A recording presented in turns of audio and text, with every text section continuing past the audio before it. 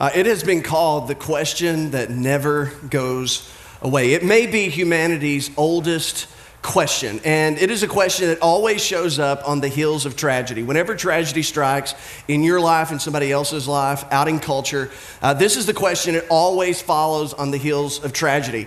This is the question that we ask in response to acts of injustice, whether acts of injustice committed against us or acts of injustice committed to someone else. This is the question that lingers long with victims who are, been perpetrated by violence or by some form of abuse. This is a question that people always end up asking. This is a question that comes in the hours after an unwanted, unexpected diagnosis. You can always count on it. As soon as you get home from the doctor's office, you walk in, sooner or later, you're going to begin asking this question. This is the question that always comes in the wake of a premature death. The premature death of someone you love, someone you cared about, a friend, a family member, a son, or a daughter. This is the question that all of us wrestle with when we look around at the world that we live in and we see all the things that are going on both close to home and far away. The question that we ultimately all end up asking in some shape, form, or fashion is this right here. It's why.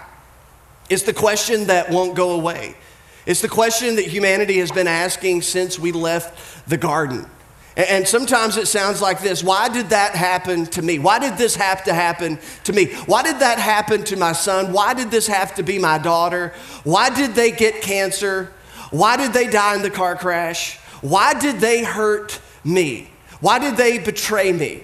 Why this suffering? Why all of this pain? And we see a natural disaster a world away and we say, why? Why in the world would something like that happen? We see another mass shooting happen in our nation.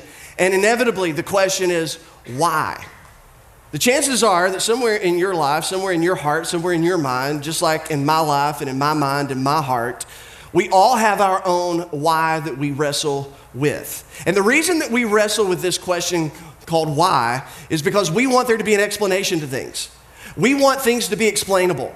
We want things that happen to other people that we care about. We want things that happen in the world. We want things that happen to us. We want things to be explainable. We want an explanation to why things happen, because for some reason, and whatever that reason is, I'm not sure, but for some reason, we all just naturally believe that there is an explanation, that there should be an explanation to why the things that happen actually happen. And because we believe that there should be an explanation, we have latched on to a belief. We have latched on to a statement that sounds true, but it's not entirely true. And that's the statement we're going to talk about today, and it's this right here. Everything happens for a reason. Perhaps you believe that right now. Perhaps, you have been told that by someone. Christians love to use this as a means of consolation or comfort. Somebody is going through suffering. They're going through pain. There's a premature death. There's cancer. And someone says, I know it's a difficult time, but everything happens for a reason. As though that's supposed to make things better, as though that's supposed to make us all feel better. But yet we just latch onto that because we want there to be an explanation to things. From the small things to the big things, but particularly the big things. We want an explanation to those things. And if you're a thinking person and you're sitting there like I would be sitting there, I know what you're thinking. But that is true. And it is true to an extent. There is such a thing as the law of cause and effect. And if you want to know more about that, you can read in a science book all about that. And that's true. It is a law of the universe, cause and effect. That's absolutely true. Then there's this thing called the law of sowing and reaping, and you say, hey, what about that? Well, that's absolutely true as well, and if you want to know more about that, you can read about it in a science book, but also you can read about it in the scripture. But when Christians typically say everything happens for a reason, the thing that makes it untrue, though it appears to be true, is most often what we mean when we say it. We're just not saying everything happens for a reason, but it's the intent behind what we say. It's the inference of what people hear when we say everything happens for a reason, which makes this statement not entirely true. But this is a statement that Christians love because we believe that we should be able to explain what seems unexplainable. Something happens and you have no good logical explanation for why it happened. So in order to answer the question why, you go to this. Well, everything happens for a reason. Everything happens for a reason.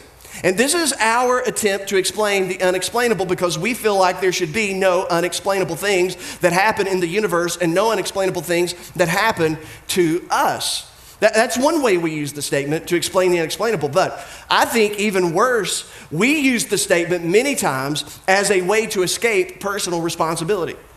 As a way to escape a personal responsibility. We say, you know what, I messed up, I screwed up, but you know what? When you really think about things, even though I screwed up and even though I messed up, everything happens for a reason. So there's a reason why I screwed up. I'm not really to blame. I don't really have responsibility in this. And so this is a statement that Christians use to blame God. People use this to blame karma. People use this to blame fate. People use this to blame the laws of chemistry and physics that operate in our universe. This is just a means many times to obfuscate responsibility. Yeah, I messed up, but before you get so angry, everything happens for a reason, as though I didn't have a choice, as though I was compelled to do what I did, even though it was wrong. And because I was compelled to do what was wrong, ultimately it's not as wrong. Everything happens for a reason, so I can't be entirely responsible for what I've done. And so we use this statement. Christians use this statement. Well-meaning Christians use this statement to escape responsibility because we all want a bigger, deeper reason for the things that happen to us and for the things that happen around us. You've heard this before. You've experienced this firsthand. You're driving up 75 North. You're heading to Lexington, and for some reason, you expect the traffic on 75 North to be good, but it's not. And so there you are, even though you vetted it on Facebook and you tweeted out, anybody give me a road report? Anybody let me know what it's like from Mount Vernon up to Richmond? Can anybody tell me? But yet, there you go, and there you're stuck in traffic. And you're completely shocked, I say, to be sitting in traffic. You've got a carload full of friends, spiritual friends, God-loving friends, and someone from the back seat says, don't cuss, don't get angry. There must be a reason for this. We might be being protected from a fatal car accident. Well, that could be true. But it's probably not. It could be that they decided to work during daylight hours instead at night when less people are driving. Could be that. Could be that people just automatically become idiots when they see flashing lights on the side of the road. It could be any of those things, but yet we want a bigger, deeper reason. Why do you think we're really sitting here in traffic? I wonder what this is really about. And that's how we operate. It's the husband who forgot to put gas in the car. And then he got in the car with his wife and he's driving down the road. And before he could tell her that he forgot to put gas in the car, the engine goes out. And he pulls over onto the shoulder and she looks at him and says, what's going on? What's wrong? What's wrong with the car? And he says, honey, I forgot to put gas in the car. And she looks at him and she goes, how could you be so stupid? He says, but don't get so upset, honey. Just think about this. Everything happens for a reason. Yes, the reason is you're a moron. Right? I mean, it's just our way of trying to escape responsibility. It's the teen who gets pregnant and says, God, how could you do that?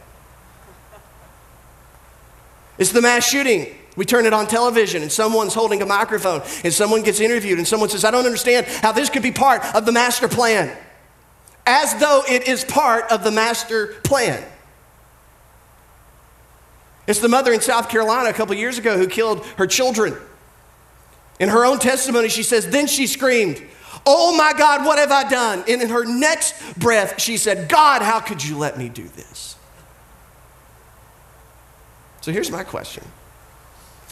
Does God put a nail in the middle of the road so that someone drives over it, gets a flat, has to pull off on the side of the road that slows traffic and eventually stops traffic to keep someone from a wreck they were intended to be in? Does God do that? Does God arrange computer crashes to frustrate you and to teach you humility? Does God arrange car crashes? Does God arrange plane crashes?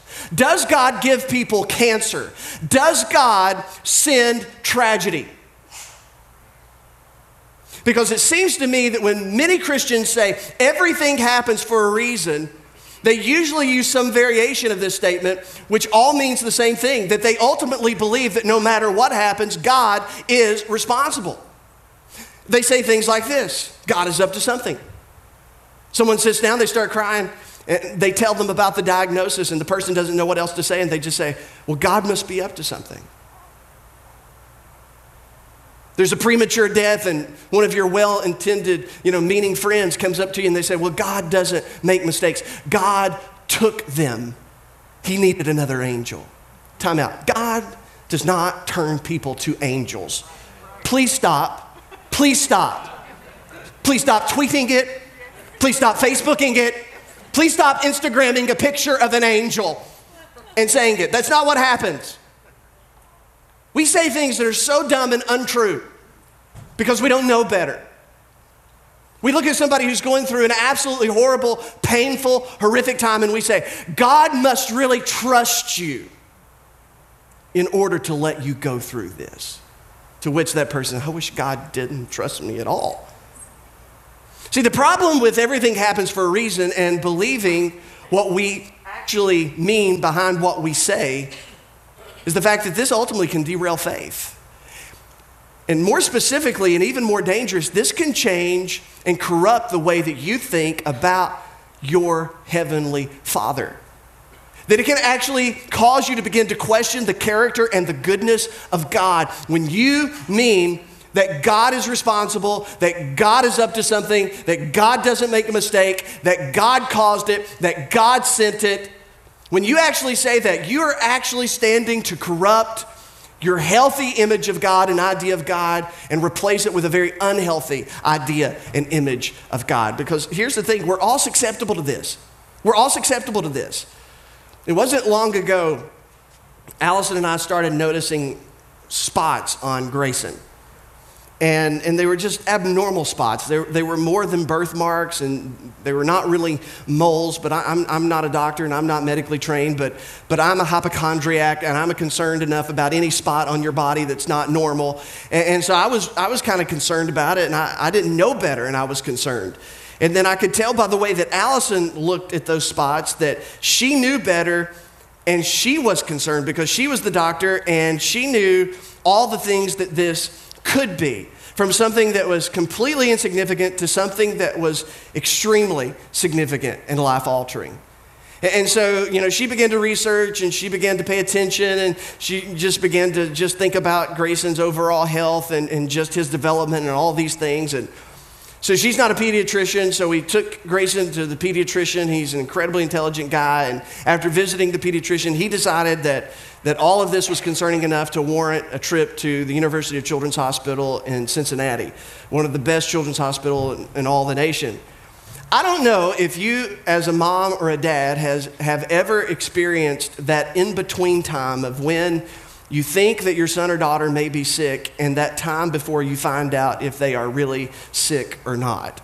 I don't know if you've ever been in that limbo and how excruciating that can be and how difficult it can be to be positive, and how you just, you begin to let your mind race to think, oh my gosh, what they think it could be. If this is true, this is horrible. This is terrible. This is tragic. And so, in between the days of waiting for the appointment and actually driving to Children's Hospital, I'm sure Allison was thinking some of the same things. I'm not talking out loud. I'm trying to process all of this in, and I'm thinking about, if Grayson has what they think that he has, and I began to race to the question, why?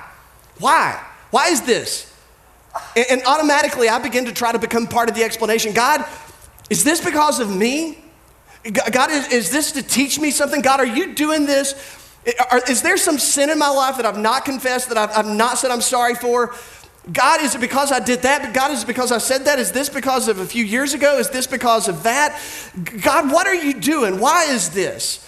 God, am I arrogant? I don't think that I'm arrogant. Are you trying to teach me humility? Are you going to give my son this disease in order to bring me back to you, to humble me? God, why would you do this? Why? Because that's what we do. That's how we try to make sense of things. This is where we naturally go. And in doing so, we don't realize we're doing it. We are losing the idea that God is good and God only does good. That our Heavenly Father, even though He controls everything, listen, lean in. Even though our Heavenly Father controls everything, not everything is caused by Him. And that is an important distinction. That is an important distinction that will help protect your faith and grow your faith. That God controls everything, but God does not cause everything that happens. And so we're brought back to the question, why? What is the reason then? To say that God is always responsible takes us all down a logically indefensible path. Because God did not inspire original sin. God did not inspire the original sin in the Garden of Eden, and God has not inspired subsequent sins after the Garden of Eden. God is presented as a God who is completely good and only does good. We are presented with the idea of a Heavenly Father and God who is all-powerful, but yet at the same time, He is all good. He is in control of everything, but He is not the direct cause of everything. You say, okay, so then what is the reason then why things happen? Well, when you open up the Scriptures, there's not an emotionally satisfying answer. There's not a systematic answer that puts a nice, clean presentation together and puts a bow on top of it to say, hey, this is why things happen. Matter of fact, if you open up the Scripture, you're going to find many, many explanations to why things happen. That things can happen for different reasons. Here's what we discover. We discover when we open up the pages of the Scripture in the Old Testament that a world is a world of sin, and it is a universe of natural laws. That we live in a world of sin and a world that's governed by, natural laws. That's what we find. The Scriptures teach us about the creation of the world and subsequently about the corruption of the creation of the world. That when sin entered into the world, everything came off the rails. Everything that God created that was good was now wounded and marred and cursed. Every single one of us is born with this incredible thing. It's powerful. It's called choice and the freedom of our choice. That you have will to do or not do. You have the choice to say yes or to say no. You have the choice to bless or to curse, to wound or to heal. But yet inside this world that's governed by free choice, it's also governed by natural properties and natural laws. The same water that God created to sustain life, if you hold somebody underwater long enough, that same water, because of its properties, can take life. We are introduced into the Scriptures, into this world where there's pain, there's heartache, there's grief, there's disease, there's loss, and there's death, and it's presented as an inevitable part of the human experience. An inevitable part of the human experience. But yet every time any of those things happen, we are shocked. We are surprised. They are presented as part of the inevitable human experience for both those who follow after Christ and those who do not, for the believer and for the non-believer. We don't like it, but that's what it is. Sometimes things happen because they're self-inflicted wounds. I did it to myself. I don't like that, but it was my choice. It was my attitude. It was my behavior. I did it to myself. Sometimes somebody else did it to me. I didn't ask for it. I didn't want it. It was a wound that was inflicted at the hands of someone else. Sometimes that's why things happen. Sometimes the Scripture says it's the enemy. It's our spiritual foe. That he did that. He infiltrated. He invaded. Sometimes it's just the choices and consequences of previous generations playing out in the present. And then sometimes it's God's direct involvement. And most of the time, we hardly ever know where it truly falls, because we are in a world of sin, and there is free choice, and there are natural laws. And because of it, I have a natural bent to hurt me and a natural bent to hurt you, and you have a natural bent to hurt you and to hurt me. It is part of the natural human experience. So you say, where does that leave us? Where does that take us? Ultimately, we conclude that everything that happens is ultimately either arranged by God or allowed by God. It is ultimately either arranged by God or allowed by God. You say, Trevor, that does not make me feel any better. It's not intended to. Truth doesn't always make us feel better. Truth is not always emotionally satisfying. And the fact that it lacks emotional satisfaction is not to make us determine whether or not we think it's true or not. God either arranged it or he allowed it. Does it really matter which one? Does it matter if it was arranged by God directly or God allowed it to happen because of free choice and the natural laws of the universe and choices have consequences and sowing and reaping and cause and effect and so on and so forth? Does it really matter? Should we spend our time with why? Should we spend our time thinking everything happens for a reason, but what we really mean is to say that God directly caused that? Too many Christians believe that everything is orchestrated and micromanaged by God. Things do happen by random chance. It happens under the canopy of cause and effect. It happens under the laws of chemistry and physics, but randomness does exist within the universe. There are real unforeseen accidents, and sometimes there are no theological explanations for why it happened. Yet God, this is the important part, yet God works within all of those happenings to ultimately accomplish his purposes. Nothing, no person, no thing, no choice, no action, not me, not you, can thwart any of the purposes of God. That God can work within whatever is happening to ultimately accomplish his purposes. And that's the God that we're presented to in the scripture. This is the God that Jesus presented us to. Matter of fact, Jesus was asked this question. Why do things happen, Jesus? What's the reason? One day they came up to Jesus and they asked him about a current event. They asked him about two current events. They said, Jesus, did you hear about, those Galileans that got slaughtered the other day? It was horrible. It was violent. It was bloody. Did you hear about that? Jesus said, yeah, I heard about that. Does it make the people in those towns that got killed in that violent way, does that mean they were guilty of something that the next town over was not guilty of? And then they said, Jesus, did you hear about, the tower? The tower over in Siloam, it was a construction project. It was a current event. And the tower fell down and 18 people died because of it. It was tragic. Did you hear about that, Jesus? Yes. Does that mean that they are worse sinners in Siloam than they are in Jerusalem? Because that happened there and it didn't happen here. Jesus, why did that happen? What's the reason? And this is big. We hardly ever talk about this, but this was so genius of Jesus. Here's what Jesus said. Jesus said to both of those instances, I tell you, no. But unless you repent, you too will all perish. And here's what Jesus was saying. I'm not going to answer your why. I'm not going to tell you the reason. Do I know the reason? I think Jesus knew the reason. I think Jesus knew the reason for everything. Jesus knew all things. Did Jesus know the why? Did Jesus know the reason? Yes, he did. Did he decide to tell them what the reason was? No, he didn't. He said, but here's what I will tell you. As a bystander, as an onlooker of those tragedies, here's what I want to ask you. Are you ready when tragedy comes to you? Are you ready when randomness happens to you? Are you ready when the accident happens to you? Are you ready when the uninvited, the unwanted, the unplanned? Are you ready when it happens to you? Jesus said, I'm not going to get into a debate about the past and the cause. I want to talk to you about the consequences of what happened and what could come of it. I want to talk about the potential redemptive purposes of what happened in those tragedies. There was another instance in Jesus' life. Jesus came across a man who was born blind, right? Because all throughout history, people have thought if bad things happen to people, it must be because they've done something bad. And the Jewish people were some of the worst to believe that. They always thought that sin caused these particular diseases, and Jesus came across a man born blind. And his disciples, they decided to ask a theological question. They decided to ask the why. For what reason? They said, Jesus, for what reason is this man born blind? Was it his sin or his parents' sin? Now think about how just ludicrous their question was. Jesus, he was born blind. Was it his sin? Apparently they thought he must have sinned in utero. He kicked her too hard.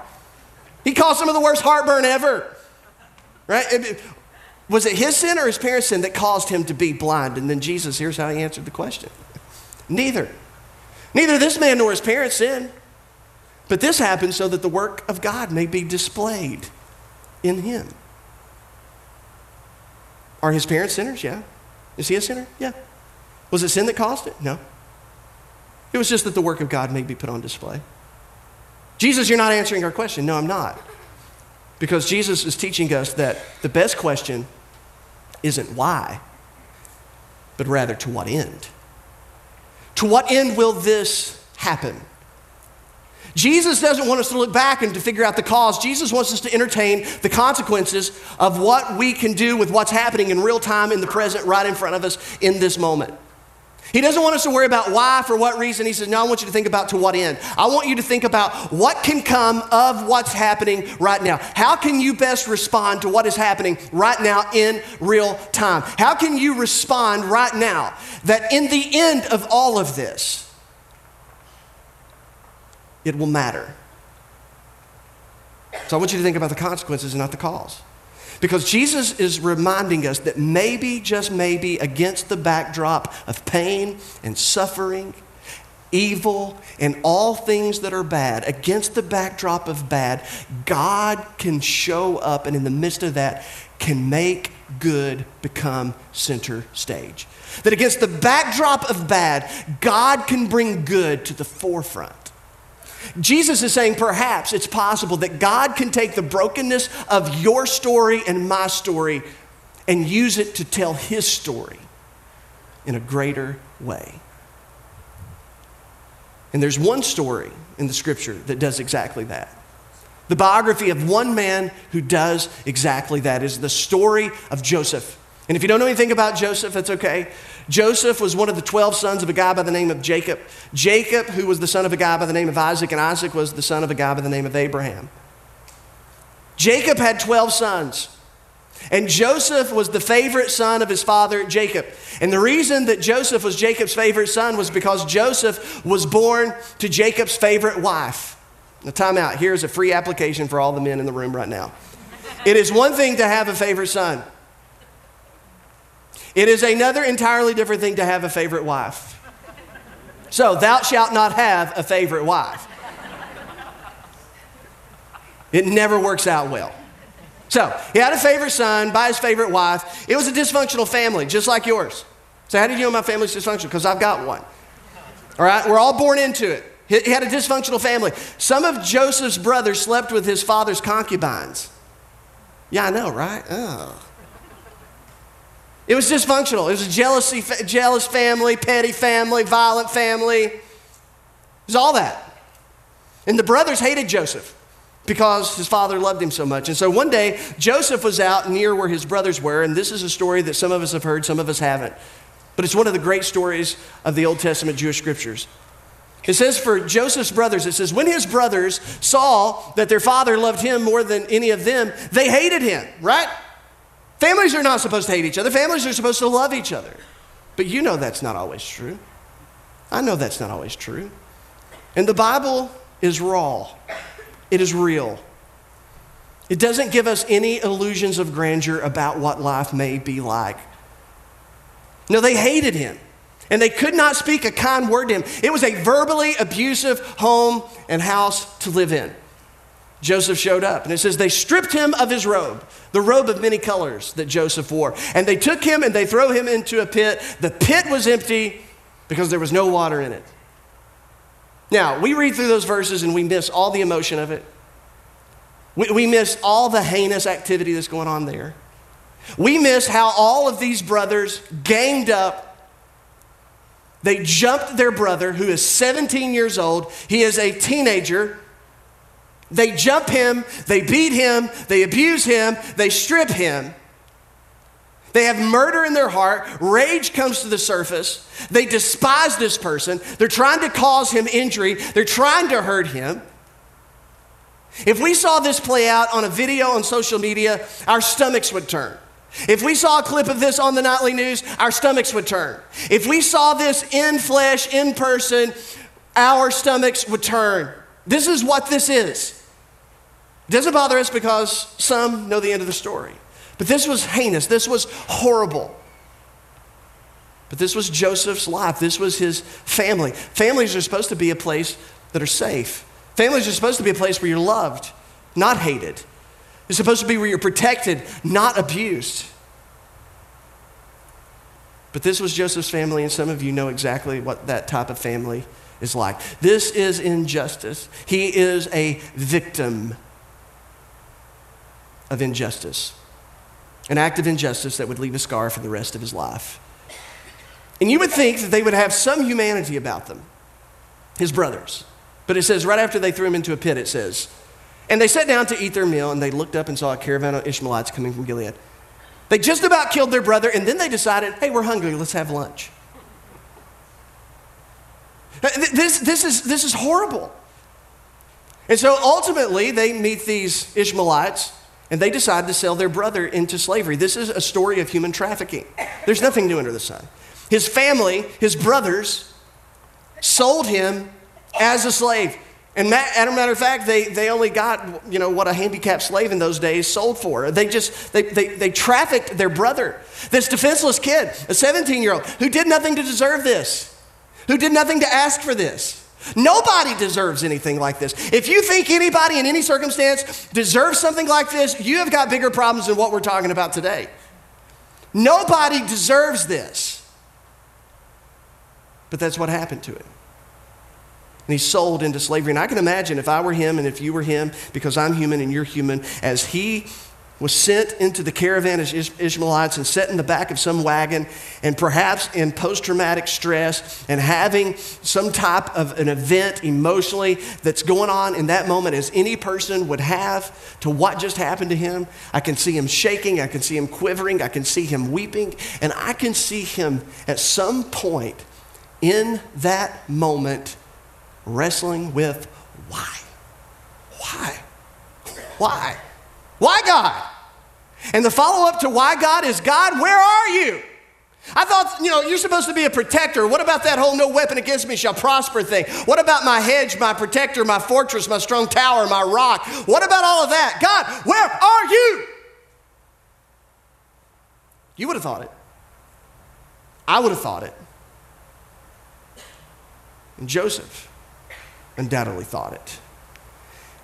And the text knew that we would wonder, and the text knew that Joseph was wrestling with this. So, in the very next breath, as he goes to Egypt, and he's sold as a slave to a guy by the name of Potiphar, this is what the scriptures say. The Lord was with Joseph. Didn't look like the Lord was with Joseph. Probably didn't feel like to Joseph that the Lord was with Joseph, but there he was in the middle of the bad, in the middle of the tragic, in the midst of the pain and the suffering, the unwanted, the undesired, the unprayed for, the undeserved. Right there he is. He's with it. It says, so that he prospered and he lived in the house of his Egyptian master. There's so many different things we could talk about Joseph. It says that when his master saw that the Lord was with him and that the Lord gave him success in everything he did, he was promoted. Joseph is this incredible young man who decides, you know what? I am not going to be defined by my context. I am going to rise above my context. And so he decided not to try to change the circumstances because he couldn't. He was going to adjust to it, and he was going to respond to it in real time the best he could. He couldn't undo it, couldn't change it, but he decided in real time to respond to it the best that he could. And he didn't allow his circumstances to change his belief about the fact that his heavenly Father was good and only did good. Now, I think perhaps while he's there in Potiphar's house, did he have flashbacks? Did he cry? Did he have nightmares? Did he think about all that? I'm sure he did. Who wouldn't? But he still tries to respond the best he can. And while he's responding the best he can, one day, Potiphar's wife says, hey, you're a good-looking guy. Let's go have sex. You belong to us. You're our slave. And Joseph knew that he was accountable to his God, his creator. And he knew that he was going to respond in that moment the best that he could. And so he said no, and he ran off. But before he ran off, she grabbed his robe, and his robe fell off of him, and there she was holding his robe. Joseph had a terrible time keeping a robe. It was every time you find him, he's losing a robe. He needed a belt. And so there she is holding the robe. She's insulted by the fact he wouldn't have sex with her, and so she says, hey, he raped me. He raped me. Wasn't true, but she lied. And when you're a slave, when you're part of a class of people that's constantly exercised prejudice against, when you're part of a class or people or part of a group of people that's always maligned by the greater public, you never get the benefit of the doubt. And so, it says Joseph's master took him and put him in prison. That was his payday for doing the right thing. The palace where the king's prisoners were confined, but while Joseph was in prison, there he was. For doing the right thing, he's in prison. And you know what you would have wondered? You know what I would have wondered? Why? Why, God? When I'm trying to get this right, did you see what I did? I said, no. God, where are you? And again, the writer says, the Lord was with Joseph. He showed him kindness and granted him favor in the eyes of the prison warden. So again, in real time, he's responding the best he can to what's happening in front of him. He meets two new friends, a baker and a cupbearer. They worked for Pharaoh, then Pharaoh got mad at them, put them in prison. Those two guys had a dream. Joseph was listening to them talk about their dream. They couldn't figure out what the dream meant. And Joseph, he had some experience with dreams. And Joseph said, hey, let me take a crack at interpreting your all's dreams. He said, cupbearer, tell me what your dream was. And cupbearer told him the dream. And Joseph said, I know what that means. I got good news. In 3 days, you're going to be released from prison. You're going to go back to work for Pharaoh. And the cupbearer's like, yes. The baker's shaking his hand. Congratulations, man, that's awesome. Hey, cupbearer says, I can't wait to hear what's in store for you. Joseph, tell my buddy what's coming for him. And Joseph looks at the baker and says, well, in 3 days, you're going to be executed. I don't know why Joseph couldn't have just lied. I would have just lied. Brother, it's all going to be okay. But don't worry, everything happens for a reason. But he told him. And so it happened. And so the cupbearer, he's getting ready to leave prison. Joseph sees it as an opportunity. Again, Joseph's not being defined by circumstances, but he's trying to respond the best he can in the midst of all the pain and the hurt and the horror of it all. He looks at the cupbearer and says, hey, but when things go well with you, when you're up there and you're doing your job again, remember me, show me kindness. Mention me to Pharaoh and get me out of this prison. Then he tells him his story. He says, I was forcibly carried off from the land of the Hebrews. He goes through all this story and tells him, I don't deserve to be here. He says, so get me out of here. It says the chief cupbearer, however, did not remember Joseph. He forgot him. And that hurt. 2 years go by. 2 long years. It's been 13 years since he got sold into slavery. 13 years of this. But Joseph decides not to become bitter, not to become cynical. He decides to be faithful in the present season that he's in, even though the present season he's in hurts. Pharaoh has a dream. Nobody can interpret it. There's 7 skinny cows and 7 plus-size cows that show up in Pharaoh's dream, right? And the 7 skinny cows eat the 7 big cows, and nobody can figure it out. And so the cupbearer remembers Joseph, and so Joseph shows up, and Pharaoh tells him the dream, and Joseph says, I know what that means. That means there's going to be 7 good years of great harvest, followed by 7 years of famine. So Pharaoh, here's what you need to do. You need to take the 7 good years, and you need to set grain back, and you need to save grain. So when the 7 years of famine come along, you'll have grain in storage, and you'll be able to sell people grain so that they will not starve. And Pharaoh says, oh my gosh, that's genius, that's awesome. You're going to run it for me. And he promoted Joseph to be prime minister of Egypt, second in command. And that's going to be his job for the next 14 years to oversee this project. Famine reaches Canaan, the land where Joseph came from. Jacob, Joseph's fathers, gets Joseph's brothers, brings them into the room and says, there's famine, but we hear that there's grain and wheat in Egypt. Go buy some. And it's an incredible story, and you should read it on your own. But his brothers go to Egypt to buy grain. Who knows if they've even thought about Joseph in years? And as God would allow it, or as God would arrange it, they ended up in front of their brother to buy grain. They didn't recognize him, but Joseph recognized his brothers. He had a little fun with them. He wanted to find out if they were still the same guys that had done to him what had been done to him 20 or so years before. But at the end of this incredible story, Joseph does the unthinkable. He reveals himself to his brothers and he says, I am Joseph. I am the one that you sold off into slavery. And Joseph, with the wounds ripped open again, forgives them. Forgives them. And not only does he forgive them in that moment for abusing him, beating him, stripping him, and throwing him in the pit, but in that moment, He forgives them for every subsequent thing that happened because of that. He forgave them in that moment for becoming a slave in Potiphar's house.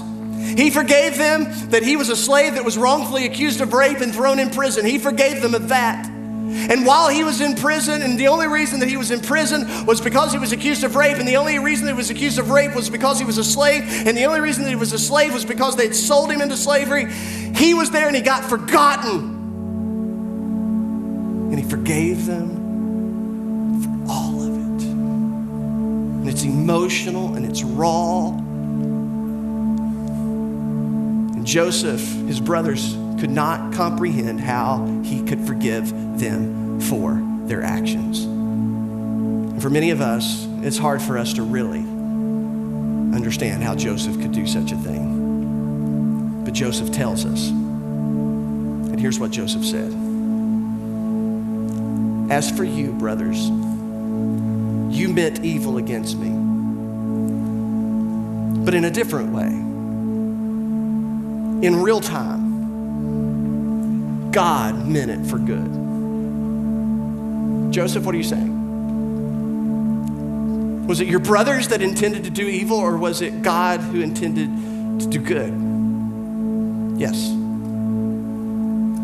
Joseph, are you saying that God arranged it, or are you saying that God allowed it? Yes.